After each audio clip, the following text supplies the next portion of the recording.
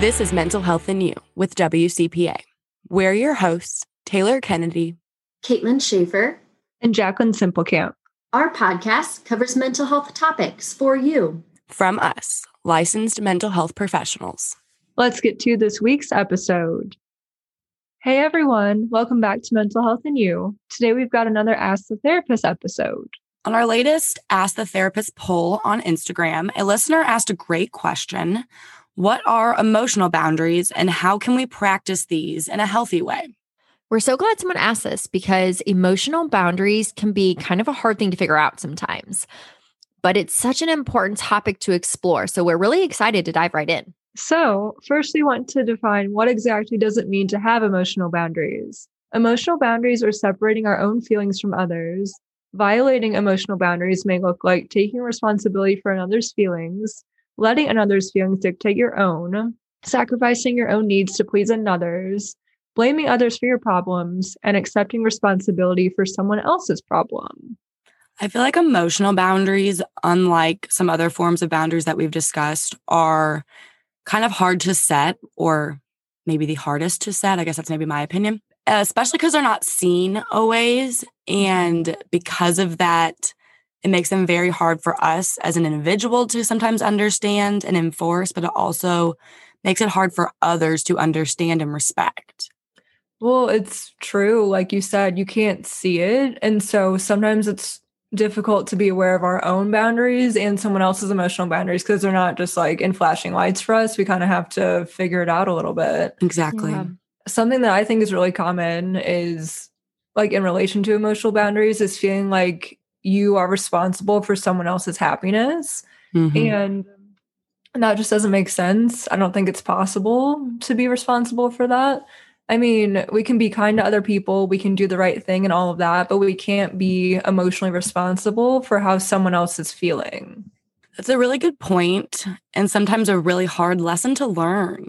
When we take on the emotions of others or feel responsible for another person's emotions, it can become really unhealthy, and it can also take a huge toll or play a large role on one's mental health during that time. Yeah, I think emotional boundaries in general play a really big role in our mental health. And I'm glad you said that, Taylor. I mean, when we lack emotional boundaries, we end up not being able to handle our own emotions or stressors very well because it just takes so much mental space by, the things that it's being occupied with others that we're holding. So let's think about it like this. Okay, so let's say we have like a balloon and we're going to say that this balloon symbolizes our emotional headspace. So when stressful things happen, our balloon starts to blow up and it gets bigger. And then we do something helpful, to reduce that stress and the balloon deflates a bit. But if we add in these additional stressors or other people's struggles to our balloon on top of our own, it begins to just get really big really fast. And as that happens, it begins to take a lot more energy and effort to get our balloon to deflate. So eventually, we aren't even able to deflate our emotional balloon fast enough, and the balloon pops. And this pop could maybe be compared to what some people might call a mental breakdown. So I think this just kind of goes to show that our emotional space is really valuable, and we deserve to set boundaries in place to avoid that big emotional pop. I love that because the space isn't limitless. Yeah. I don't know, that space is valuable and it's limited. Yeah, and we should kind of prioritize that space. And I love how Jacqueline said earlier, right? It doesn't mean we can't be kind or empathetic. It just means that there's a really good balance of how that can look when setting these boundaries. No, exactly. And I like that balloon example too, because it gives a good visual as to what's going on internally for us. It's just we can't see it. Love a good visual. Yes, me too. And then also too, how you related it to if we don't take care of how large this balloon is getting, the popping could impact our mental health negatively. And I really do think it's inevitable that our emotional boundaries impact our mental health for sure. If we aren't keeping good boundaries in this way, then we're kind of losing ourselves in a sense. If we're concerned about pleasing someone else, let's say, at the expense of ourselves and our own well-being, we're not focusing on what's best for us. And then same for the other side too. If we're so concerned about what someone else did and we're blaming them or how we feel, we can't grow from our experience. I feel like this is something that isn't taught to us as children. We're almost taught the opposite. And this is a major theme I notice in my professional and personal experiences when I think about emotional boundaries. Not sure about you guys, but I feel like when you're younger, for the purpose of learning about emotions and how we impact others, we are kind of taught to focus on how what we do or say impacts other people and how that in turn makes us feel about ourselves, right? Or the situation. I totally agree. Yeah. And so then it almost feels selfish as we get older when you have someone like a therapist like, oh, wait, but let's focus on what's best for you. And you're like, that's selfish. I don't know. So it's almost like you want me to go away from everything I'm taught as a child. And I don't know. Do you guys notice this? Yes, 100%. What other themes do you guys notice, I guess, like in your personal or professional lives? I don't know. Taylor, I love that you said that. I think that's a huge one. And I don't know. I think that's something to even explore deeper at some point because it's so true. But another common theme, I guess, that I see is that people have a really hard time keeping the emotional boundaries that they try to set in place. I think usually people are really sometimes open to working on creating better emotional boundaries, but then they find it really hard to maintain them. Whether that's just because the people around them are used to them not having a boundary, or whether they themselves just aren't at a point where they feel, internally strong enough to, allow themselves to set these boundaries. I don't know. I just think that that's something that I find hard for clients, and family and friends. And a lot of times it kind of also goes with, though, like the people that are helpers or fixers of the world, the people that have a lot of empathy for others. I find that those people have a really hard time with this as well. Yeah, I've definitely seen that too. And just like the feeling of guilt, I think comes up because people feel guilty if they feel like they're not doing enough for someone else or taking on all of their stuff along with theirs. And it's like, you can't put all of that on you. That's not healthy. And it's not prioritizing yourself, which I think is a hard thing to learn. So yeah, I feel like with helpers especially, they justify their behavior at times because they're like, oh, I'm doing it for this person or this is what they need, but it's at the expense of themselves. And it's also not giving the person they're helping the space to grow and learn on their own. And unfortunately, doing this can turn into an unhealthy emotional boundary. It sounds almost like codependency because, you're taking so much on for someone else that one, you're doing yourself a disservice, but you're also doing a disservice to them, like you mentioned, Jacqueline, because they're not learning.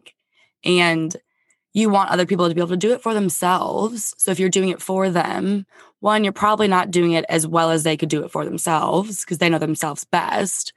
But two, you're not truly helping them to grow as an individual. And I almost think that with unhealthy boundaries, you see that a lot. You see like codependency, that typical like being walked all over, not really having enough value of yourself. Maybe it's internally or externally, it depends on the situation, obviously, to put yourself first and uphold those boundaries for your own mental health and well-being. Yeah, I like how you make that comparison because it's so true. And I think about relationships, and how we want to always make the other person happy or the friend, make sure that our friends are okay. And it's that balance of, ensuring that, we can do what we can, but also putting ourselves first too. It's a super, super fine line that, so many people struggle with because, like I said, you almost have that feeling of like, wait, I'm supposed to put myself first. That's selfish. And then you get that overwhelming guilt that Jacqueline mentioned. And I don't know. So finding that line, it's like a lifelong journey for a lot of us. No, for sure. And like you took the words right out of my mouth. Like I was going to say it is a fine line. I know, great minds think alike. Wow. And like helpers, people who want to put others first, I think it's really hard for them to rationalize that they could be hurting the person that they're trying to help because they're not giving them a chance to kind of take their own responsibility for things, which is a really good skill to have in life in general. And so I think the point here is having unhealthy emotional boundaries can be subtle at times. So we also want to acknowledge like what are healthy emotional boundaries and what do they look like? So first and foremost, having healthy emotional boundaries for yourself means that you have a good idea of who you are as a person, which includes accepting your own values and needs. Then to expand on that, I think that setting good emotional boundaries is more about work on yourself and how you handle situations and your emotions rather than it being about someone else violating a boundary, let's say. So it's your responsibility to be honest with yourself and others if a situation aligns with your needs and values. And again, if you're a helper, learning to understand that although it's your desire to help someone else, their problem is not your responsibility. And I think that having healthy emotional boundaries can be, again, a fine line between the unhealthy side of the spectrum. So it's good to regularly check in with yourself for sure. I almost feel like we could use the word serving instead of helping, right? Yeah. I almost feel like with emotional boundaries, you're truly serving their best interests, even if that means not physically doing anything for them, but sitting them with them in it, if that makes sense, and like supporting, because there's so many people that are just like empaths and they're caring and they want to help and serve those around them and give back and contribute. And it comes from like such a good place. Like the intentions are so pure, but to truly do what's best for that individual, especially with emotional boundaries, or do what's best for yourself, you have to think about what serves you best to truly learn and grow. I think that's a great like word shift, a way to kind of shift that perspective that we think about that in our mind. I love that. Social work. Yes. That's what it reminds me of, like grad school, like we are serving. We are serving. I love it. So another thing I think about, okay, so good boundaries, in my opinion, comes with 3 things: acknowledgement, practice, and commitment. So we have to be able to acknowledge when a boundary needs to be set. And we need to be able to practice keeping those boundaries that we put into place, especially when it feels really hard to do. And last but not least, we have to be committed to ourselves. We have to be committed to our own well-being. And like we mentioned before, learning how to put yourself first and keep the well-being of you in mind is just going to make everyone healthier and happier. Imagine if everyone can learn to focus on that. The thing is, with practice, they definitely can. It definitely takes practice, though, because it's uncomfortable. And the only way to get more comfortable doing it or to feel better about doing it is to practice and do it more often. And then also, some other tips that come to mind would be like taking time to reflect then. So once you've practiced, once you've done it a few times, taken those action steps to working towards setting these emotional boundaries, take time to reflect. Like reflect on what you've done so far, how it's contributing to where you're going, what you're proud of and where you want to work on, or like what specific things maybe you still want to work on. But also self-respect, which kind of goes into what you were saying, Jacqueline, like don't second guess yourself. Even when people test your boundaries or question you, continue to put yourself first. You deserve to have boundaries. This will allow you to live a better quality of life and feel safe and secure. Finally, I think I would say follow your gut emotion. Don't bury those feelings of discomfort and instead learn skills or strategies for managing those feelings. Those are awesome. I love those. I think we could add also how like communicating, right? I think all 3 of us are big, advocates of communicating. So if you're trying to set an emotional boundary and the person on the receiving end isn't receiving it very well, communicating with them and just being honest about why you're putting this boundary in place can be a really helpful thing for, understanding and making sure that that boundary is respected better. Yeah. Transparent communication, I feel like is what you're getting at. I like that because then it helps the other person understand what your intention is and where it's coming from. I like that a lot. Yeah. I think when we understand things better, we're more willing to acknowledge them or like accept them, Yeah. Easier to receive. Yeah, exactly. And then obviously, I think we're all a little biased, but talking to a therapist can also be just a really helpful way to figure out how emotional boundaries play a role in your life and how maybe you're good at them or need to grow a little bit in them. So that's a great outlet to have as well, to explore this a little more. I think so too. Like having that outside person to kind of bounce ideas off of and point things out to you may not see for yourself.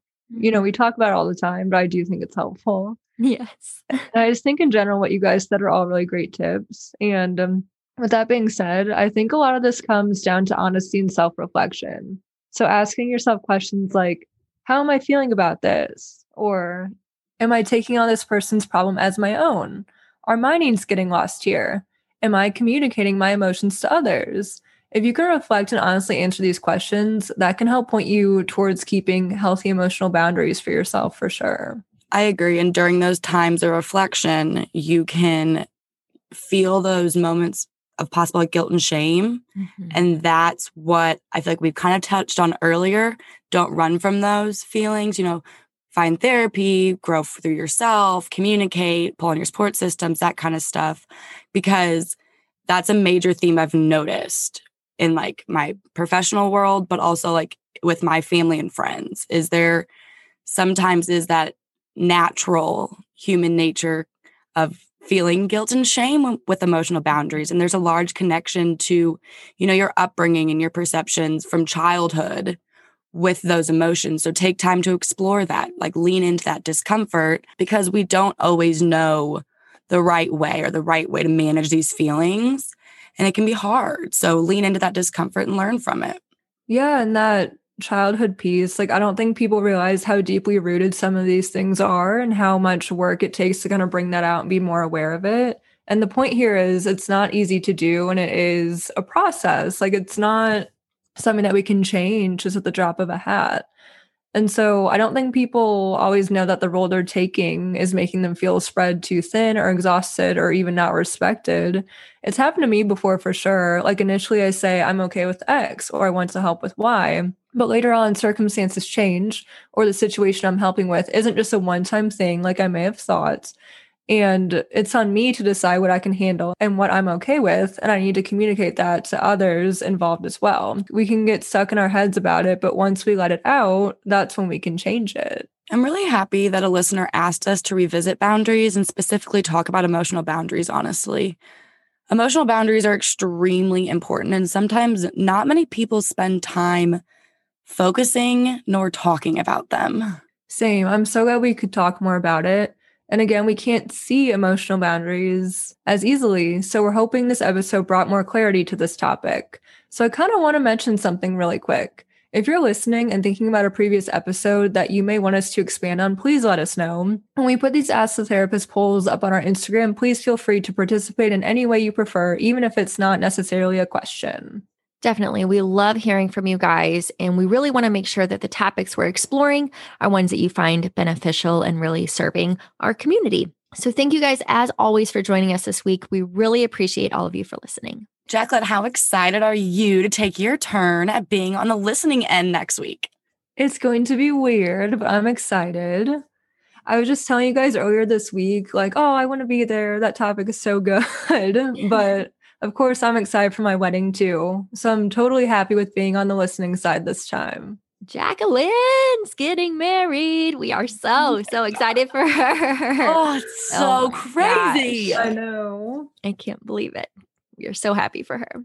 So next week, Caitlin and I will be providing y'all with an episode focused on the importance of reflection. I feel like that was a huge theme in this episode. And taking time to reflect on progress while Jacqueline is out is definitely going to be fun. We hope you all enjoy this conversation and a few good takeaways from this week's episode. Thanks again for joining us. And don't forget to follow us on Instagram to get involved. Bye, everyone.